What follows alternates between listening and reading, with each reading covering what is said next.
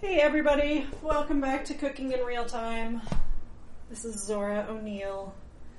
I'm cooking in real time. Feeling, to be honest, a little bit low energy today. But that hasn't stopped me from taking on a kind of ambitious cooking project. And I'm trying to remember why I thought it would be fun. It's schnitzel. Everybody loves schnitzel. Woo! In fact, the crowds love schnitzel so much they've hastened the schnitzel process a little bit too much here. So, schnitzel, the reason schnitzel, aka cutlets, or milanesa, or, I don't know, any kind of like thin meat, breaded and fried, super delicious. It happens to be the thing I learned to cook or taught myself to cook first. There are like goofy pictures of me, posing with my little platter of schnitzel, and I don't know, and it's gratifying. You get to fry things, it's crispy. What's not to like? We happen to have some nice pork, so I'm gonna make pork schnitzel, but you can use pretty much any kind of meat. Turkey cutlets are good too. It's kind of good because, it's got texture, and I'm dealing with meat juices, so maybe it's hard to multitask. Alright, let's focus here. I'm cutting open my pork. The reason I'm doing the pork first is because it was defrosting, and I wanted to slice it before it was totally defrosted because it would be easier to manage. Slightly frozen meat slices more easily and not so slippery.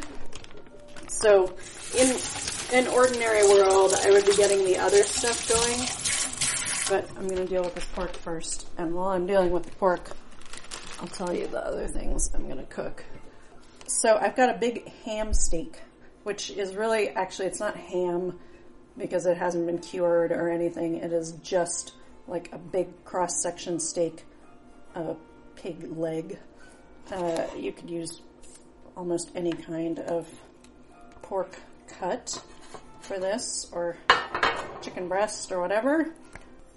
But I happen to have this, and it's about an inch thick, or 3/4 of an inch thick, and I'm going to cut it in half, cut it horizontally, sort of make it two pieces that are less than half an inch thick, because you want really nice, thin slices of meat. Oh, and damn it, this is thawed too much. I probably should have just put it back in the freezer. Anyway, whatever. Standards are slipping around here at Cooking in Real Time headquarters. There's been a lot of whatever, as I'm sure you can all relate. Anyway, so yeah, I guess some people would say butterflying this piece of meat, slicing it very carefully, trying to make it two pieces of even thickness. It's not great. Very much not great. These might be some irregularly shaped little cutlets. Oh, you know what? Yeah. I thought I would end up with 2 pieces. No, I'm going to end up with 4 pieces. Yeah. We're doing that. That's much better. More surface area for crispiness. That's my rationale. And actually, it's a lot easier to deal with slightly smaller pieces in the frying pan and all that stuff. So, and I'm not even slicing up the whole ham steak, actually. Well, or should I? Maybe if I go through this whole production, I should make schnitzel out of the whole thing. Then we'll have some for sandwiches. That would be nice. Okay, I will go ahead and deal with all this. And I'll tell you, as promised, what else I was going to cook. I'm gonna make a German style cucumber salad. And then I'm also gonna do something with potatoes because we have some potatoes that I know are starting to sprout little eyes. I've had them since before the quarantine started, so I haven't really had the heart to look at them recently. I know their little skins are turning green and things. It hurts my heart. You want your meat to be thin, and we're going to pound it even thinner. In an ideal world, you're getting your meat quite thin, so there's a good ratio of crispy bits to meat. Like, you want a lot of crispy bits. And, of course, you want it all to cook fairly quickly so that the meat cooks through before the crispy outside can get too burned. So we are going to pound those slices of meat a little bit. That'll be noisy. You know what? That's fine. This is not even the whole ham steak, but I'm going to set aside the rest of the ham steak for something else. I don't know what yet, but I'm just going to stick that in the fridge and look for inspiration later. Washing my hands. Okay, this ham steak weighs 1.8 pounds. It's got a little bit of a bone in it, just in the center. So I probably cut up about a pound of it. And I'm going to wipe up my cutting board before we go any farther. And I'm still thinking about what to do with the potatoes. I think because the schnitzel is crispy, of course Peter was lobbying for French fries. He's like, hey, you gotta heat up the oil anyway to fry the schnitzel. Why not fry some French fries? That kind of violates my sense of balance in a meal. As I said before, you want contrast, you want some crispy things, you want some soft things, you want some raw things, you want some cooked things. And having French fries and schnitzel just seems redundant. It also seems like a little bit of a hassle, and maybe I'll just make some, I don't know, what do we got here? Just some really simple mashed potatoes. Oh no! Oh, little potatoes, you are so sprouting eyes. Oh, they want to live. They just want to live. Oh dear. Well, alright. I'm picking out 4 of them. Whoa, hey! That one is busting out. Maybe I'll just plant these. I don't know. Oh my gosh. Okay, I picked out 4 of them. Once I pick out all the eyes and stuff. Okay, I was taught that potatoes that are turning green under the skin, that is a kind of toxin. And I learned that so long ago and have never looked it up again since. I assume it's true, but maybe I'm living under a massive delusion. Things we learned 30, 40 years ago just may not be true. But whenever I do see my potatoes getting a little aged and getting that vague green tint under the skin, I make a point of peeling them. Ordinarily, if I were making mashed potatoes with fresher potatoes, I would not peel them because I like the skins and it saves a step. So I'm getting a pot here. That's jumping the gun a little bit. Anyway, putting a pot on the burner, not turning the burner on. Focus on peeling. The thing about peeling is I don't really bother unless they're like big hunks of dirt on your potato. I don't bother washing them until after I've peeled.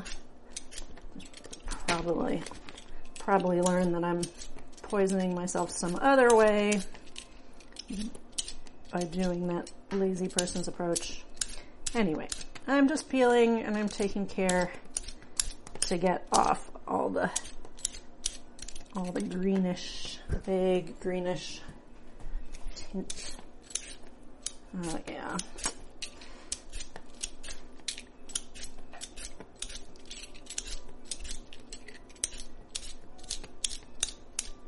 Oh, it's a very nice spring green anyway.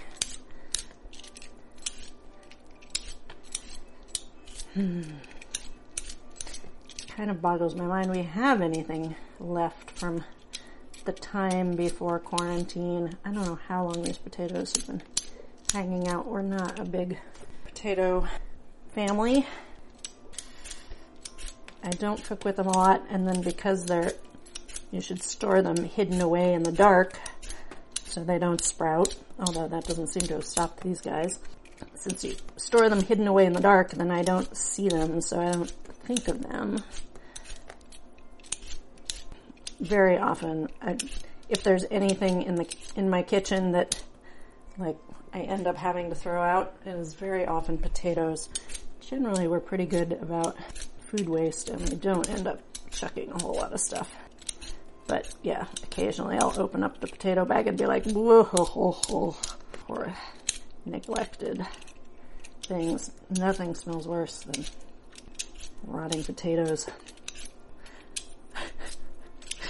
I should not dwell on this, but when I was in graduate school, the first year I was in grad school, I lived in a pretty divey house, and one of my roommates had left a bag of potatoes. That's 4 now, or on our last little 5th one peeling.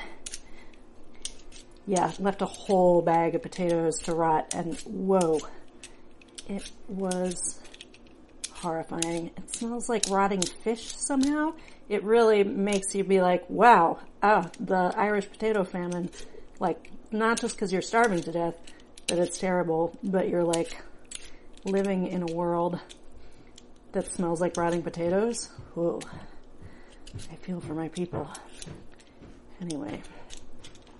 So, those are the cheerful thoughts, I think, when I'm dealing with potatoes that are a little past their prime. Oh, my producer's here. Checking my levels. Checking your battery level. Oh, battery level. On the low side, but okay. I think I'll make it? Okay. Thanks.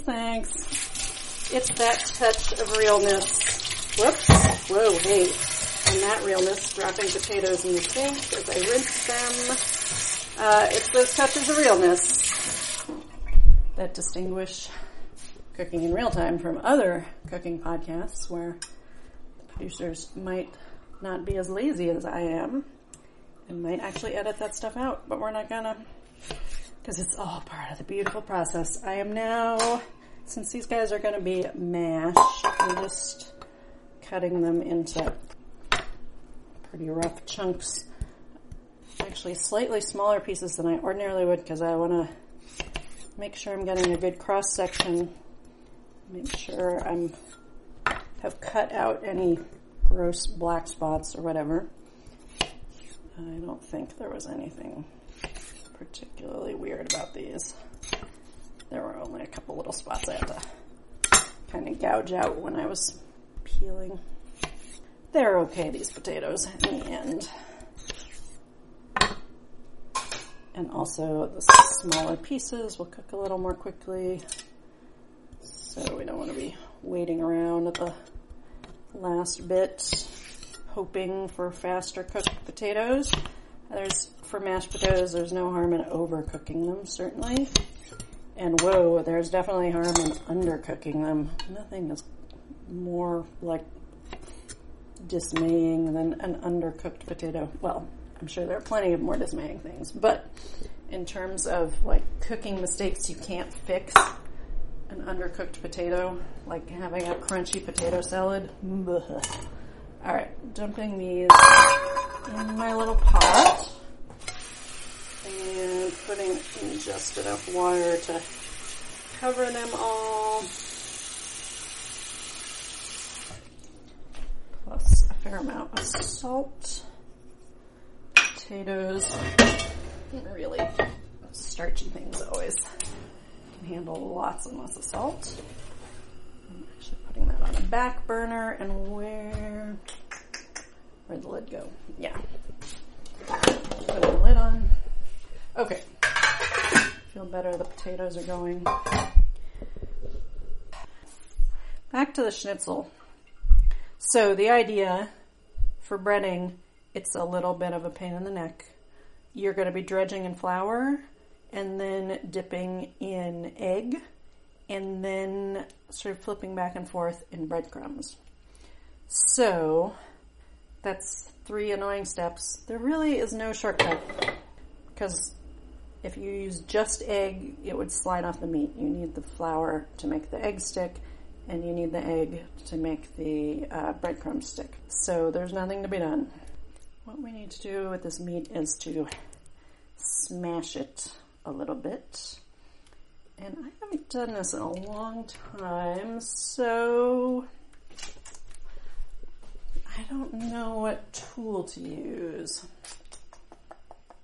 I am now looking around our kitchen, hefting things. You want something good and heavy. You can use the edge of a heavy plate. There are these old-fashioned meat tenderizers. We don't have one. Even if we did, I don't think I'd want to use that because it kind of mashes up the meat too much. It chews it up a little bit. You really just want things thinning out. So right now what I have in my hand is a stainless steel large Turkish coffee pot. It's got a flat bottom. That's kind of the selling point. Oh, wait. You know what? We have a really heavy... Maybe I'll try this. We have a Thai mortar and pestle, so a really heavy black stone pestle.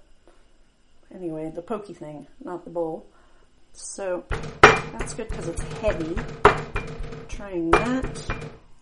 It's not as flat as I would like. Oh yeah, no, that's making short work of this. I just actually kind of want to make sure you don't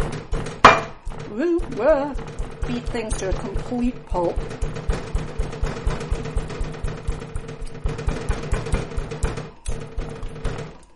Well, this is an audio adventure. You can skip ahead if you want to avoid all the banging. So I'm just kind of mashing all these little guys. All these already thin slices of pork. I'm kind of gently bashing them. Maybe this is a little bit too hardcore. I'm going to switch out and just try this coffee pot thing. No, that's too light. That's not really doing anything, and I have to smash so hard and make so much noise. I'm just going to keep with the gentle, heavy stone mortar thing. I mean pestle thing. You know. I think I'm however many years old you think I know which is the mortar and which is the pestle. But I can claim I grew up in New Mexico, so we only learned about manos and metates. And those I can tell you which is which. They're those little flat things for grinding corn by hand. And every time we had to go on a field trip, basically we ended up, it was like child labor. They're like, hey kids, demonstrate how a mano and metate works. And that would keep us quiet for a little while. Alright. Okay.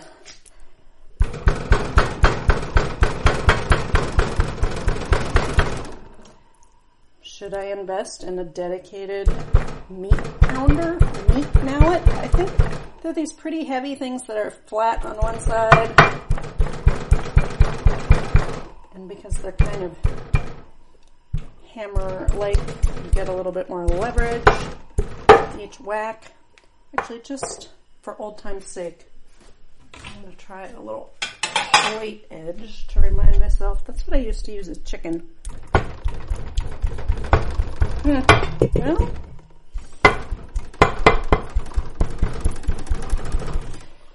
so your thinning out. Actually, that's working pretty well. So yeah, if you have like a pretty heavy ceramic plate, just sort of bashing, tenderizing, thinning things out so that when this does cook up, it will cook quickly and kind of some of the meat fibers will be broken down so it's tender and easy to eat. Alright, yeah, I feel like I kind of softened it up with the pestle. And then now we're really getting down to business here with this plate.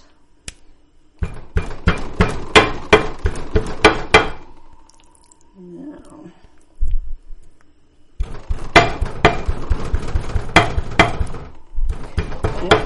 I use it so the plate edge is sort of making these little dents. So I go up with the cutlet one direction and then turn the plate 90 degrees and go the other direction, flip it over, do it quick the same way on the other side. Not bad. Alright, yeah, these are thinning out nicely. Sort of fixing some unevenness. Oh, I hear the potatoes boiling. I'm going to pause and turn those down to a simmer.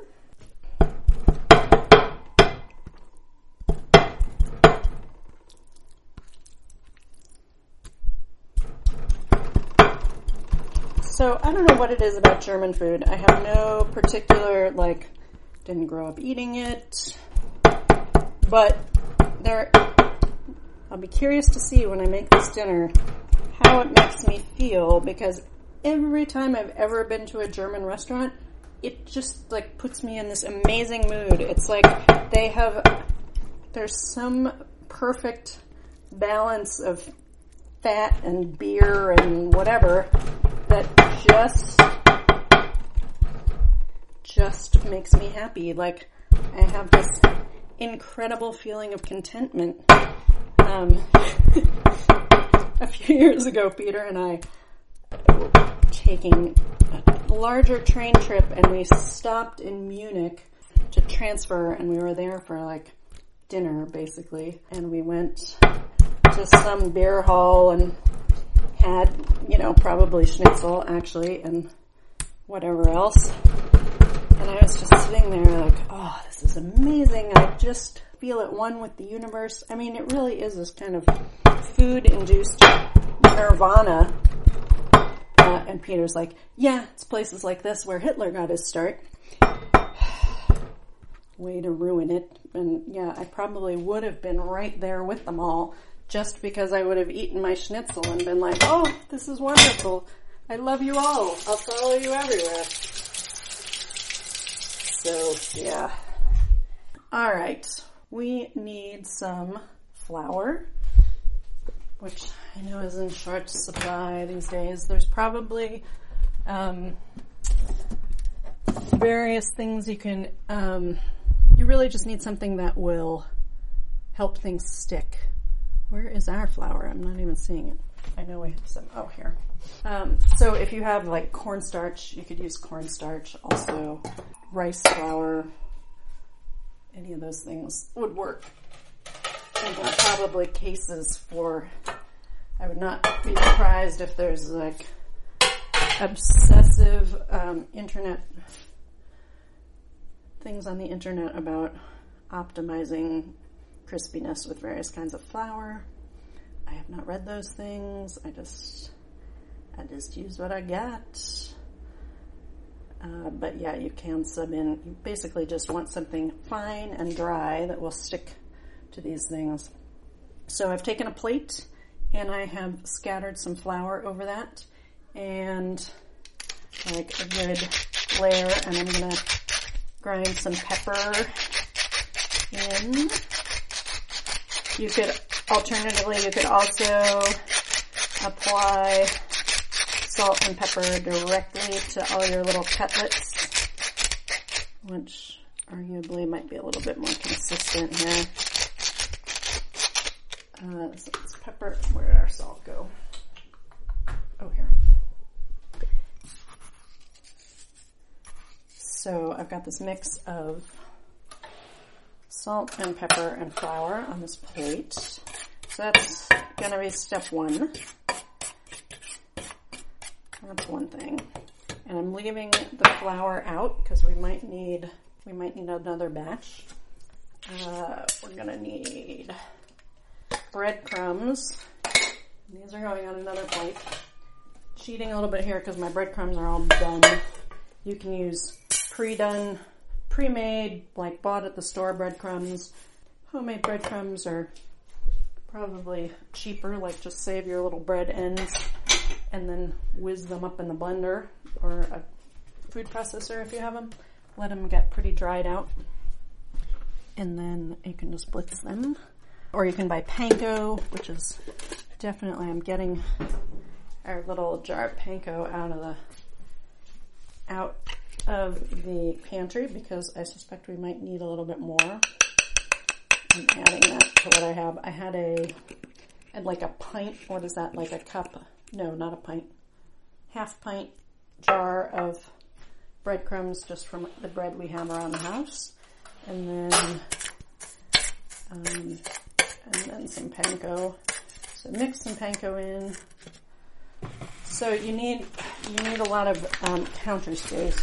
I haven't been very organized here. Just a little haphazard. Putting the potatoes away, clearing the decks. We're going to want a rack for setting, a couple racks for setting the breaded cutlets on so they can kind of dry out after you bread them. I've got little like cookie drying racks kind of, and sticking them on top of plates so the crumbs don't go everywhere. And, oh, we need egg. Just a little egg.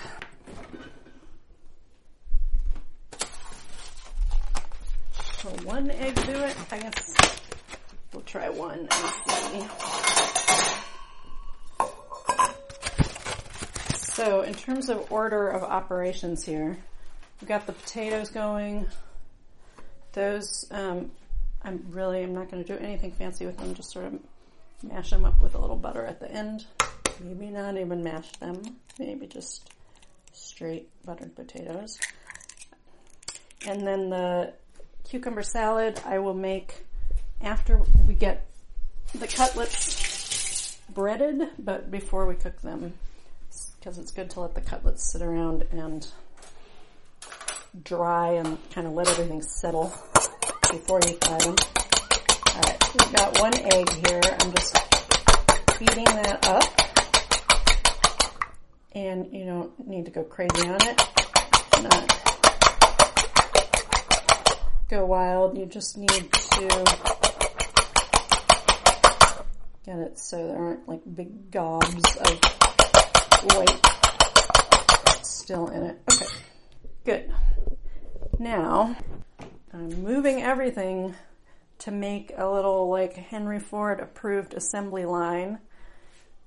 Our flour is first, then our egg, then our little breadcrumbs. Alright, everything's all lined up. I have no trick for keeping your fingers from getting all gooped up, except my only tip is just to use one hand. So you're basically just taking one of your cutlets and laying it down in the flour, and you can kind of pat it to make sure it gets in there. And then very gently lift it up and flip it over. Pat it again, gently with like one finger, because every finger that you get any flour on is going to end up getting breaded. So proceed with caution. You're going to have to wash your hands a few times in this process. Then, and I'm just dipping this quickly in the egg. And you want to make sure the egg gets in all the little crevices so you don't have any dry spots that are just flour.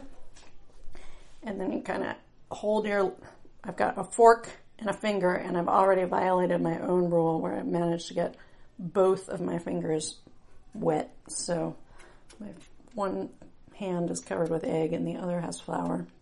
Anyway, now I've used a fork to pull it out of the little egg bowl, and I've got it here on the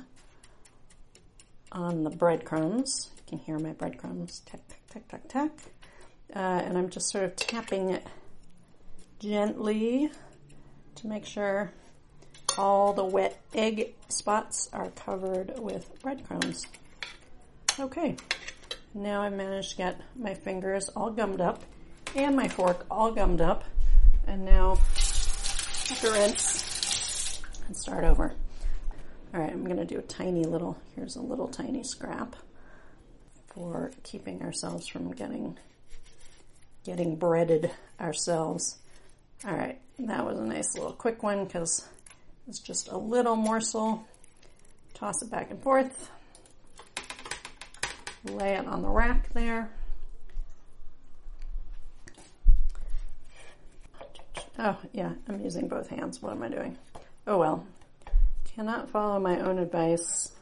We'll just have to wash them more frequently. That's okay. So you can see, I think you can see why this is an appealing recipe for kids. You get to do many complicated steps, and you get fried stuff at the end. But none of it is particularly onerous or dangerous, really. The only tricky thing is the slicing the meat thin to begin with. So, grown-ups can do that. Kids don't have the knife skills, and then the kids can do all the weird breading. Just make sure they don't lick their fingers with the raw egg. Okay. That was big cutlet number 2. I'm back on a little one here, just back and forth in the flour, then dipping in the egg. Part of the reason I didn't cut up the entire piece of ham and it would be nice to have more leftover cutlets in the fridge, but after a certain point, my God, it's just too tedious to process everything. I'm about halfway through right now, and already I'm like, why? We didn't need this many. We just needed enough for dinner. Why did I give in? Why am I making you listen to all of this? Anyway, once you've done your own breading, and you were probably a responsible person and didn't make too many of these like I did, you're probably done already. I'm running low on my little breadcrumb mix, so we're gonna freshen that up now that he's stopping to wash the breading off my fingers. Now we're gonna have some things, some cutlets that look one way and some that look another. Now I'm down to basically just panko. Panko is the super crispy Japanese breadcrumbs, which is great. For some things I like having fresh breadcrumbs, but it is great to always have panko in the pantry because it lasts forever and doesn't go bad. As I'm doing this, I'm remembering this might be some weird, well, we'll find out. This might be some weird, honey panko I got by accident. Anyway, it's just good to rotate the pantry stock. So, I'm getting low on this one egg. I'm gonna make this egg do all the work. We are not going to give in and crack another egg. Mark my words. Things will probably change in 2 seconds. When I take this, I might have to do another egg. See. All right. yeah, this is definitely the kind of work you want to outsource to small people. In fact, where's Peter, my faithful producer, who is agitating for schnitzel? Whose bright idea was this?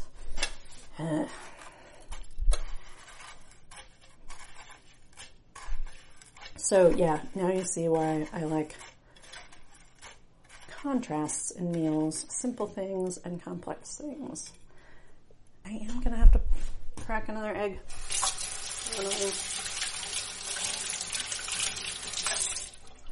But, as if I was anticipating this, I didn't put the egg away. There we go. Fine, fine.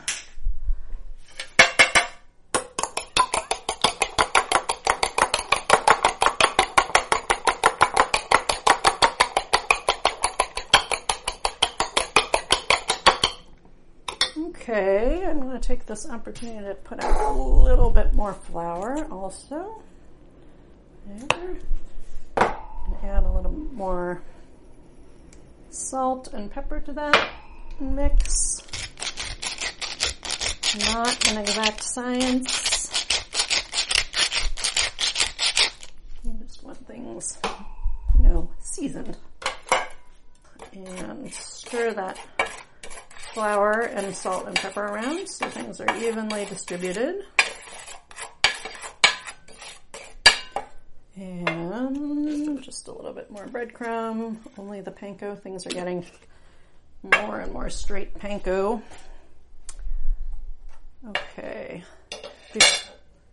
Right before I started this, my friend Catherine messaged and she said, I was thinking of making pork schnitzel, but I ended up toasting all my breadcrumbs by accident because I left them in the oven to dry out. Do you think it'll work with toasted breadcrumbs? And I said, funny you should say that because I did the exact same thing. And because the bread I had used was, no surprise, just like everybody else, some ends of sourdough, and it was incredibly chewy and bouncy, and it would not dry out. And then it did sort of dry, and I tried blitzing it in the blender, and it was hilarious how the pieces would not get any smaller. I had it on ice crush mode, and it wasn't helping at all. So, because it was like just chewy enough and not brittle, they wouldn't break up. So I did end up sticking everything in just on a little cookie sheet and sticking them in the oven and then forgetting about them. And then they were kind of toasty. So we'll see. I think they should be fine. I mean, you can use totally, panko is completely dry and it's fine. Will it be optimal? I don't know. Optimizing is like, if cooking is your full-time hobby, then you can spend time optimizing and testing and all that. But I don't know who does that. I guess if it's a full-time hobby, that's kind of contradictory. Who has that full-time job? Cooking is not my full-time job. All right, this is my last little cutlet. Oh, you're looking good. I'm scooping up all. He's going to be the breadiest, breadcrummerest that ever was crumbed little cutlet in the whole wide world. Great. And my fingers are also the crummerest in the whole world of crumbs.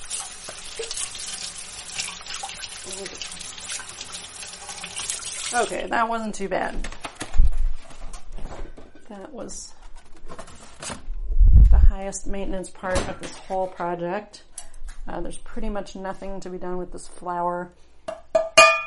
Alas, there's not too much. It's like a couple tablespoons. Can't feed it to the sourdough because there's salt in it. Kinda don't want to use it for anything else because it's got some egg gobs in it. Anyway. So that's all just going in the trash. The last stray little breadcrumbs stuff is sitting in the sink waiting. Yeah, the one drawback to this whole meal is there's not a lot of downtime to clean things up. I am going to wipe off the cutting board though. Clean up the pork juices again because I had gotten it dirty. Just sliced the pork, cleaned it, sliced the potatoes, but then had the pork out again. So giving that another good wipe down. And man, can I just say, I am so glad that every year we buy a pork, a share, and a pig. Actually, I buy the whole pig and then give shares, sell shares to other friends of mine. Really nice farm up in Vermont. Super great people. I've got the cutting board cleaned. Pork cutlets are going to sit and kind of let all their moisture, let themselves combobulate. We're going to make our cucumber salad. Whoa. Which, it's funny, I was like, I haven't made cucumber salad in a long time. I look up a menu on the internet, and then I was like, wait a minute. I have a cookbook that I half wrote with a cucumber salad recipe. It's actually my co-author, Tamara. It's her mom's cucumber salad recipe.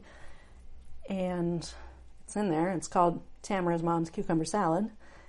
And in the cookbook we wrote about throwing dinner parties that came out in 2009.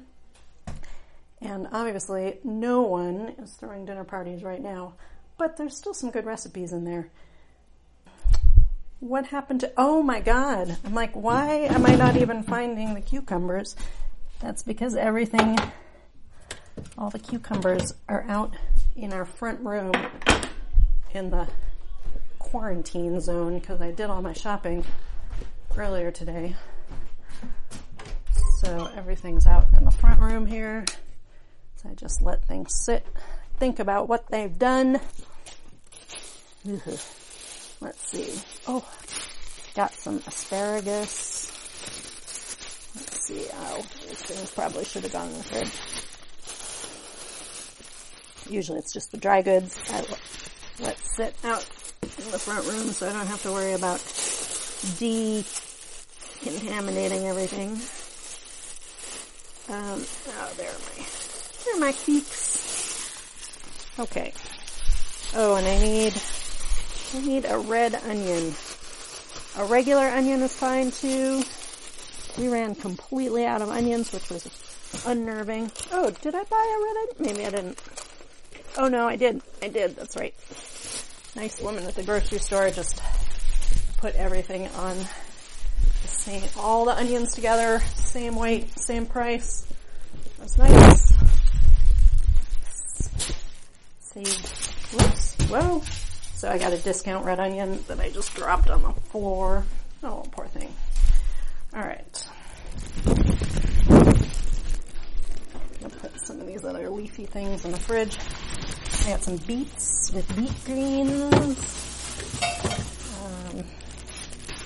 I might, if you're lucky, might do some other stuff with what I just bought to go on the podcast. Oh yeah, asparagus. Alright. But tonight, we've got our cucumbers, we've got our red onion, you got the accidental tour in front of our house. Got your sour cream. Now, you don't have to use sour cream. I just like sour cream, so I bought some today. Which makes me look like I'm licking the little plastic seal off the top of the container. I'm just licking it. Because, did I mention I like sour cream? You could use yogurt. I like sour cream is just so rich. And I'm into that. And it lasts a very long time. So you don't have to worry about it going bad. And actually, if you're super into cultured stuff, you can just keep making your own. And if you just take a little bit of your existing sour cream and put it in a whole new thing of fresh cream and leave it out overnight in a clean glass jar, with the lid kind of a jar, you let that sit overnight and presto, you have your own fresh batch of sour cream. I love those little critters. They're so fantastic. So just gonna stir up the dressing for the salad first, just to make sure everything's all smoothly mixed. I'm using like 2 big tablespoons of sour cream, big pinch of salt, and ideally you'd use like cider vinegar. Do we have? I'm looking. I think I said in a previous episode our standard vinegar here is Greek red wine vinegar. Top brand, highly recommend. Very cheap, very consistent and good. God, I thought we had a whole thing of that Bragg's apple cider vinegar. I will probably find it after this whole thing is over. Oh, I don't want to give up yet. Get in the fridge somehow? Oh, dang. Okay, whatever. We'll just have to use red wine vinegar. It's fine. While I've got the fridge open, though, I am thinking to get out lard for frying. Use the stuff in the freezer.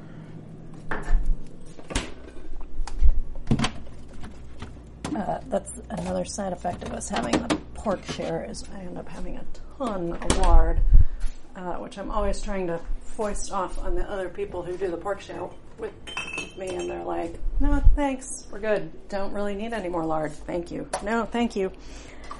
It just feels like my whole year is just me rendering lard. So I just added a couple spoons of vinegar to the sour cream, giving a little stir. Tasting.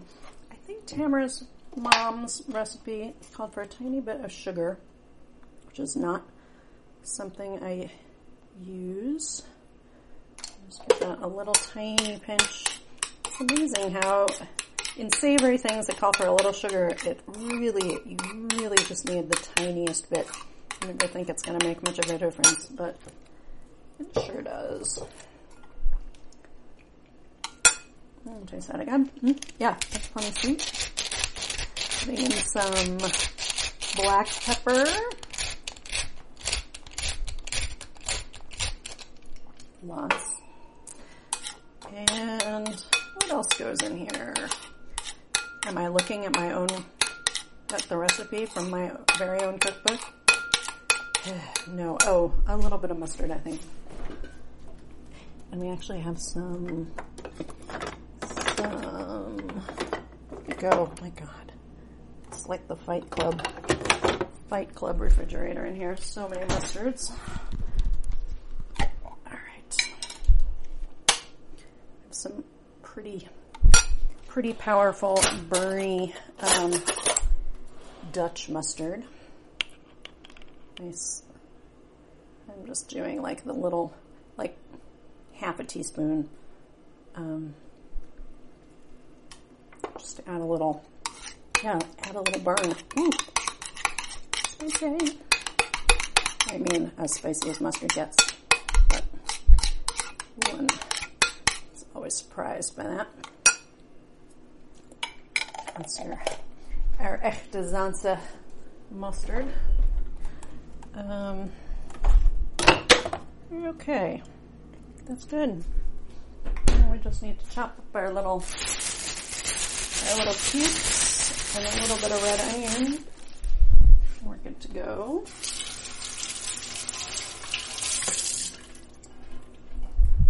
So I just washed 3 cucumbers, but I actually don't want to use that many cucumbers. I was kind of thinking more about filling the bowl than I was thinking about how many cucumbers actual adults eat. And we really only need like a cucumber per person, and we have these little cucumber spears from the other night that need to go in. So I really got like 2.5 cucumbers here. And these cucumber spears are going to be a totally different size, shape, whatever from the others, but that's fine. That's fine. I know I've talked about the unimportance of consistency in chopping and home cooking before. This is just going to add like complex texture to our cucumber salad. But I have these tiny little triangle bite sizes of cucumber that are going in. Same bowl where I need the dressing.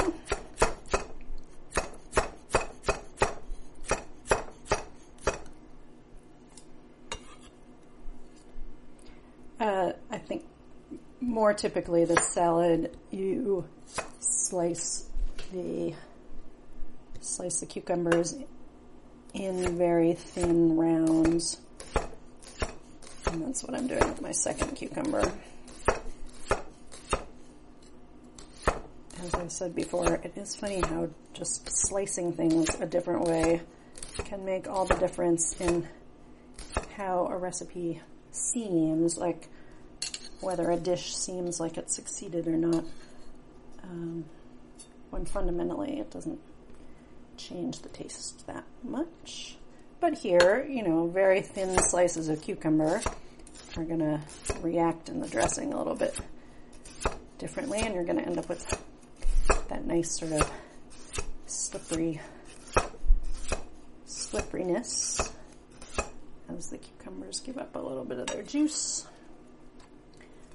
These are very thin. I didn't peel these. If you have a like standard American, I just dropped a piece of cucumber on the floor and rinsed it. Since you can't see me, I probably didn't have to rinse it, but I also know our kitchen floor use a mopping. So the cucumbers I'm using don't need to be peeled. They're like the little Persian ones. But if you have like the standard American bigger cucumber, you would want to peel those because they usually wax those, and the peel is thicker. Even if you wanted to eat the peel, it's probably not the greatest. So, I think this little cucumber, this last cucumber I washed is actually pretty tiny. I'm going to go ahead and chop that one up too. What the heck? This salad keeps too if we end up with too much. That's alright. Cucumbers start to get kind of pickly overnight because of the vinegar. So yeah, about the vinegar. It's nice to use cider vinegar for this just because it gives it, to me, since I don't use cider vinegar all that often, it's nice because it makes it more of an atypical salad for me. I'm just used to having red wine vinegar in my standard vinegar or my standard vinaigrette that I make. So I don't want all my salads tasting like that all the time.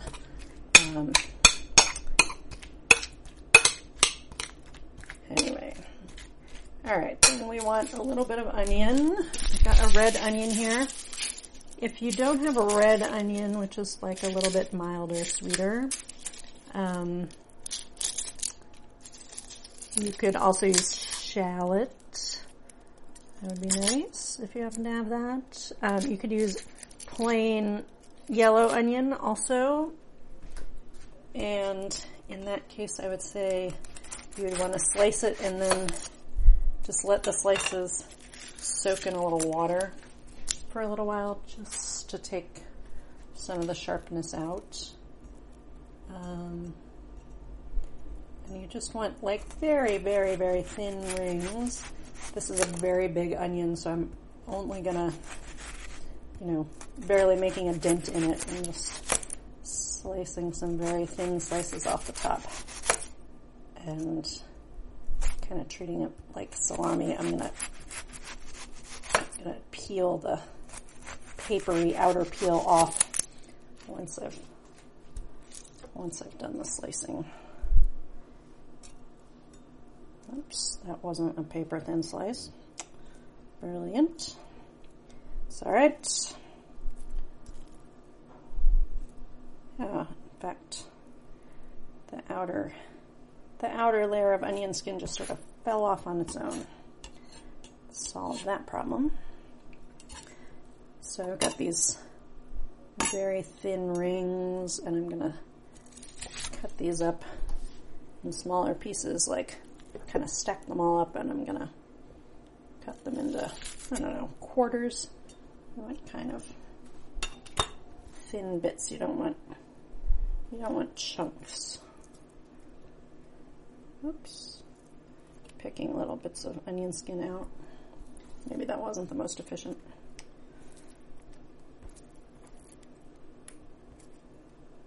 Alright. The nice thing about red onion is just the color is great. It adds a little extra. And the last thing we're going to do, now that we've stirred that in, is a little bit of dill.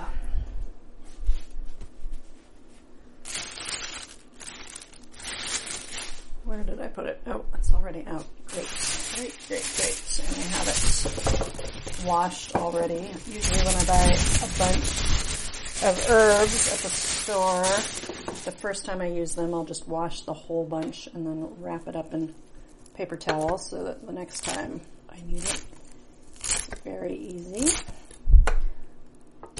So for dill, I just start chopping bits off the top and keep going. Maybe went a little heavy-handed on the dill here. That's alright. I've got like a big handful of fresh dill. You can use dried dill too for this, totally fine, because it's in this dressing, and if you let it sit a little while, then the dill kind of rehydrates, and it's perfectly delicious. You can also make this, it is not typically German at all, but it makes a very nice combination to use dried mint or fresh mint. I like dried mint in here as well, or instead of the dill. Like I said, not, as far as I know, a German thing at all, but basically any kind of mint and tangy dairy is a winning combination in my mind. I'm just checking that for flavor. I think what I want to do is thin this out a tiny bit. I happen to have just like the smidge of the end of my thing of half and half that I just dumped in here. If you want a little bit of a loose dressing, you could use just regular milk to thin this out. It was probably something that would have been better to do back when I was mixing the dressing on its own. This needs more salt, I realize. So I'm going to let that all sit, and right before I eat, I will check the seasoning again, because stuff with salt and vinegar and sugar and all this, can really change as it sits, and surprisingly quickly. So we'll consider this 95% done. I'm good. I could actually use a little more sugar. Anyway, we'll do that at the end. Our potatoes are super done. I'm going to turn the heat off on them and just leave them in the back there. And now I'm going to fire up the heat for our noble cutlets. And I think in a breach of cooking in real-time policy, I'm actually going to turn off the recording while I fry these, because that is going to be incredibly boring to listen to, and I need to turn on the exhaust hood, and it's going to be loud. And I'll have to shout over it, and nobody's going to want to listen to that. So I'll just tell you what I'm doing to set up. So I happen to have lard, like I said, so much lard. And every time I use lard, I think of Rick Bayless, how, bless him, in every single cookbook he's ever written, he's like on a one-man crusade to rehabilitate the image of lard. So lard got a bad name, I think, because basically Crisco was invented as a replacement for lard and used as a replacement for leaf lard, I should say specifically. Leaf lard is the lard that like the fat, and I think it's on top of the kidneys on the pig, and it has no flavor. It does not have a meaty flavor at all. And it's what, like, you put it in pie crusts to make them flaky, you put it in biscuits to make them flaky. Basically, they invented Crisco to replace all that, because there's not a lot of leaf lard in a pig. And then Crisco got started being used in every damn thing, or, hydrogenated fat in general started getting used in everything. And growing up, people would say, like, oh yeah, there's, lard in Oreos, which maybe there used to be, but what they meant was Crisco. So there was this weird sloppiness of terminology. And poor lard got this reputation as something gross, when in fact it is a beautiful substance. But, look at it. Oh, look at it, melting gorgeously. And bakers love Crisco. Anyway, where was I? In praise of lard. It's much lower in saturated fat than butter, I think. Like, lard somehow stands out as like the pinnacle of terrible things for you, but it's just not. Look it up, trust me. Trust Rick Bayless. Every time I use lard, I imagine him popping up and being like, did you know? Fun facts about lard. So whenever I pull the lard out, I'm like, well, Rick, thanks for joining us. I'm melting. You're not deep frying these guys. You're just sort of pan frying them. I guess you could deep fry them if you have that kind of lard to spare, and actually I kind of do, but it's also a hassle to deal with that much fat. So, but I will add a little bit more to this pot. I have a big Dutch oven that I'm using because it has high sides, and that's gonna save some spattering. But you could also use any kind of heavy skillet. Whatever, yeah, cast iron is great here, and especially if you have cast iron that has, been through the ringer and isn't in great shape, frying stuff in your cast iron is a great way to get your cast iron back in fighting form. So I am adding, because we have so much lard. Really, that's been one of my little quarantine projects, is just rendering all the lard we have in the freezer downstairs. So, we're melting all that. And I'm going to go ahead and what do I need to tell you about frying? Any tips? Make sure your oil is hot but not too hot. For some reason, it got in the head of so many cookbooks that fry oil should be 365 degrees, which is way too hot. I usually keep mine, look at me getting out my thermometer as though I use it all the time. I don't know. I usually put mine at like under 350. I really only have about a 1/4 inch of fat here in my pan. I'm adding a little bit more. All right. Because I have it. There it is. All right, I'm going to turn this off. All you need to know about frying is try to keep your heat pretty steady. As I said, it doesn't need to be 365 degrees. 350 is good. Could even be a little bit lower. To check whether it's ready, you can drop a little bread cube in there, and if it starts sizzling, you're good to go. Yeah, you've got little bubbles going. I'm about ready to go here. Don't crowd the pan. When you put a piece in to fry, it brings the temperature way down. So you want to, wait for the temperature to come back up before you add more. So you're going to be, adjusting the flame a bit and keeping an eye on things.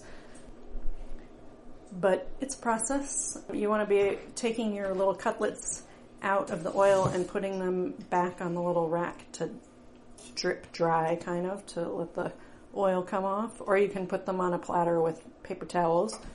We're kind of short on paper towels these days.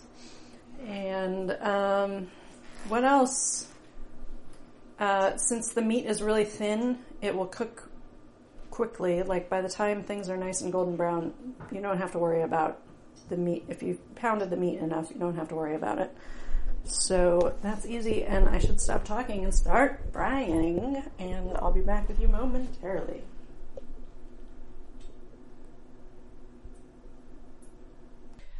Okay, friends, back from the whole adventure of frying. That noise is why, that noise is why I was not recording while I was frying. Anyway, things I learned while I was frying, things I reminded myself of that you might benefit from knowing as well. I talked a lot about lard, raving insanely about lard. Normal people fry in vegetable oil, and that is totally fine. Just use what you have. There's a whole school of thought about how you shouldn't fry with olive oil because it has a low smoke point. Greeks fry with olive oil all the time, and everything turns out fine. So you can even use olive oil, although don't use your most expensive stuff because that just does seem like a waste. But you do want to keep the temperature a little bit lower if you happen to be using olive oil. You do want to try to avoid letting your oil smoke because it's like breaking down and doing stuff that's bad for you. Let's see what else happened while I was frying. I said before, be careful of crowding the pan and letting the temperature drop too much. With these thin little things, and since you're not deep frying, since you're just sort of shallow frying, the issue is actually don't let the grease get too hot. So if you're taking one little cutlet out, you want to be ready with the next one to slide that into its slot because any sort of exposed oil is going to heat up much more quickly. In general, I kept the burner at like medium. It was at medium high just to get it warmed up, but then I kept it pretty steadily at medium and kind of controlled the heat by making sure there was always, a full allotment of little cutlets in there frying. And then in the last one, I did turn down the heat because it was the only thing left in the oil, only the last one. So now we have these lovely golden brown beauties. I'm sprinkling a little bit more salt on them. And they're pretty good. Oh, the other thing to know while you're frying is don't fuss. Don't fuss. Like, frying feels very intense and like a dangerous thing that you should be hyper vigilant of, which you should be very careful and keep an eye on it. But if you stand there over it being like, is it done yet? Is it done yet? You're just gonna like slow things down and upset it, and you don't want to flip things over too soon.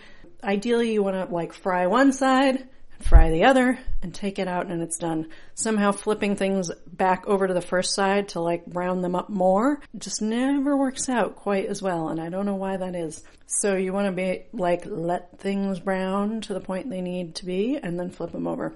And to do that, you need to distract yourself a little bit, or you're going to be like, is it done yet? Is it done yet? Is it done yet?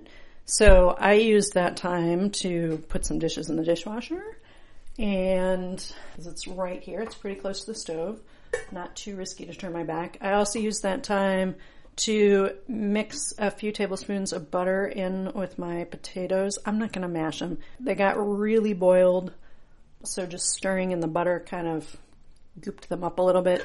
I think I'm going to make Peter run up to the roof and pick some parsley, and maybe we'll just sprinkle some parsley and call that done. We got our salad, our cucumber salad, and another thing I did to distract myself while I was frying was tasted that again, and I added, and I'm tasting it again now, and I added a little bit more sugar because it does make it, makes it its own thing and not my normal salad. And I also got out a lemon, and I think I'm just going to squeeze a little lemon in there. It just makes everything taste a little fresher. I mean, vinegar is fine, definitely has its place, but the lemon is very good squeezed on the cutlets too, on the schnitzel, so I'm happy to cut open a lemon for that anyway, and then we can just put a little on the cucumber. So that's about it. Things are ready. I think we're going to eat after Peter goes and gets some parsley for the potatoes. And all the usual stuff. I'm going to put all the boiled potatoes in water with butter. I'm going to put the recipes on the website, cookinginrealtime.com, with some, I can tell you right now, they're going to be uninspiring photographs, as usual. But they'll be there. Feel free to get in touch with questions, requests, complaints, anything. Yeah. Exactly. If you have a complaint, it really should be done in that tone of voice, preferably. You know, if you're going to complain, go all in. So we better hurry and defend the cutlets. Peter's already chomping on them. And I think that's all you need to know. I have a few more things in the hopper. I know I mentioned quiche. It was crazy. Not crazy. That's overstating things. The stars did not align. That's not what I ended up having in the fridge tonight, so that's not what I cooked, which is, just another lesson in planning.